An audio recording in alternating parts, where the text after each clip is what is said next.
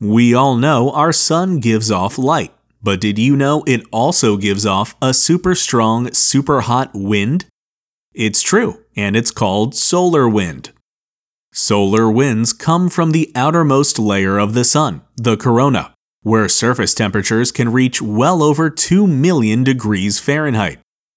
At that heat, the atoms, heck, the very protons and electrons on the sun's surface are so superheated they can begin to separate from their atoms, creating plasma and electrically charged subatomic particles that can escape the sun's gravity and float off into space through coronal holes, openings in the sun's magnetic field.